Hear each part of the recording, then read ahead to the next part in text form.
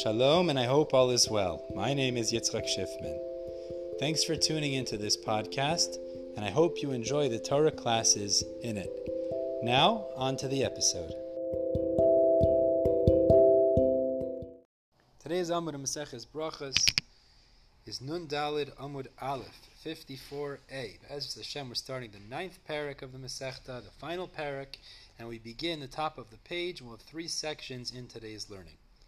First section, the Mishnah introduces to us, amongst other things, 8 items that if someone experiences or sees them requires a unique bracha. So the Mishnah begins and says that if you see these 8 items, just the first one is a place where a miracle happened for the Jewish people, which we'll elaborate on in the Gemara.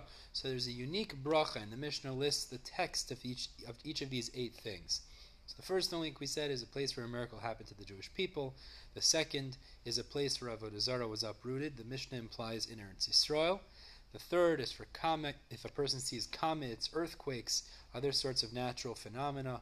The fourth is if a person sees the mountains, or very tall mountains specifically. The fifth, Rabbi Yehuda adds, if he sees the Yam HaGadol, the Mediterranean Sea. And the Mishnah says that's only when it's seen leprakim, which means if it's seen not all the time, but rather, as the Mefarshim explain, once every 30 days, referencing the landmarks. Now, the phenomena like thunder and lightning, that would be for every new event. But in terms of the landmarks, like we said, that would be once every 30 days you'd make the bracha. The sixth is in regards to rain and good news, you say Baruch Atov Ha'ametiv. Seventh is in regards to bad news, you say a bracha of Baruch Ta'inu Emes. And the eighth is if you build a new house and bought new items, so you make a bracha over that as well. The Gemara Mishnah explains that when you say Dayana Emes, you'll even say that if it's bad, something that appears bad, now, even though it might turn out good, and vice versa with a Toiva Meitiv. The Mishnah continues and says, if you daven about a past event, something that already has happened, it's a Tfilas Shav, and it gives examples of this. Now we have a machlokes when a person enters a city with evil leadership. Do you pray 2 brachas or 4? And Azai says 4, Tanna Kama says 2, and we'll explain this in the Gemara. The pasuk teaches the requirement to bless Hashem even for a bad measure. The pasuk in Ve'ohavta, we deduce this from. The Mishnah continues and tells us certain things relating to the Beis Hamikdash. You're not allowed to act with lightheadedness opposite the eastern gate because that's parallel and you could see into Kodesh HaKodashim. You also shouldn't enter Har HaBayis with an indecent attire, with like a chol type of attire, or use it as a shortcut, or certainly not to spit in that area. In Bayis Rishon, the brachas that were made in the Beis Hamikdash had at the end of them Ad HaOlam. But Ezra, because of the Tzedukim who said there's no Olam Haba, there's no Tchias HaMesim, changed it to Mina Olam V'Ada Olam, to emphasize that Hashem is God, not only in this world, but also in Olam Haba. The Mishnah finishes off and tells us with different psukim, the implications from different psukim is that you're supposed to greet another person using Hashem's name. It's not considered invoking Hashem's name in vain, but the opposite, it's the appropriate thing to do.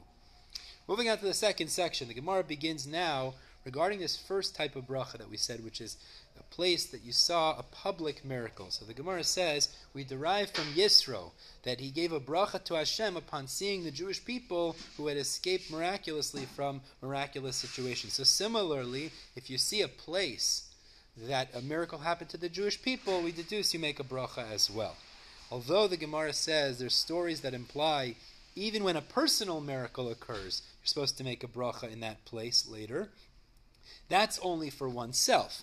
But if it's a national miracle, so then all people would have to say of that nation, of the Jewish people, a bracha in that location, not, as we said, for a private miracle. It's only for the individual. Moving on to the third and final section. We have a brisa that says 8 places that would fall under this first grouping of locations that a miraculous thing happened to the Jewish people that necessitate this bracha.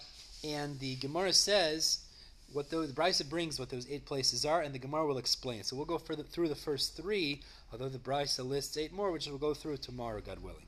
The first is when you go to you see the place of Kriyas Yamsuf, where the crossing of the Yamsuf occurred after Yetzias Mitzrayim. We understand because of the miracle that happened there. Second is the place that the Jewish people crossed over the yard in the days of Yoshua, again, due to the miracle that happened in that place.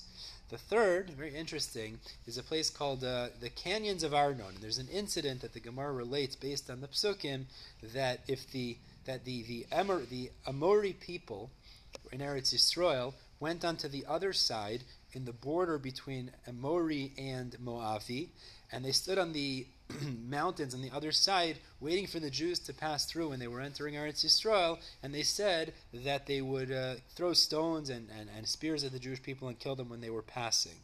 Turning to Nun Daled Amud Beis, the Aron, traveling in front of the Jewish people, flattened mountains against each other. That's what it generally did.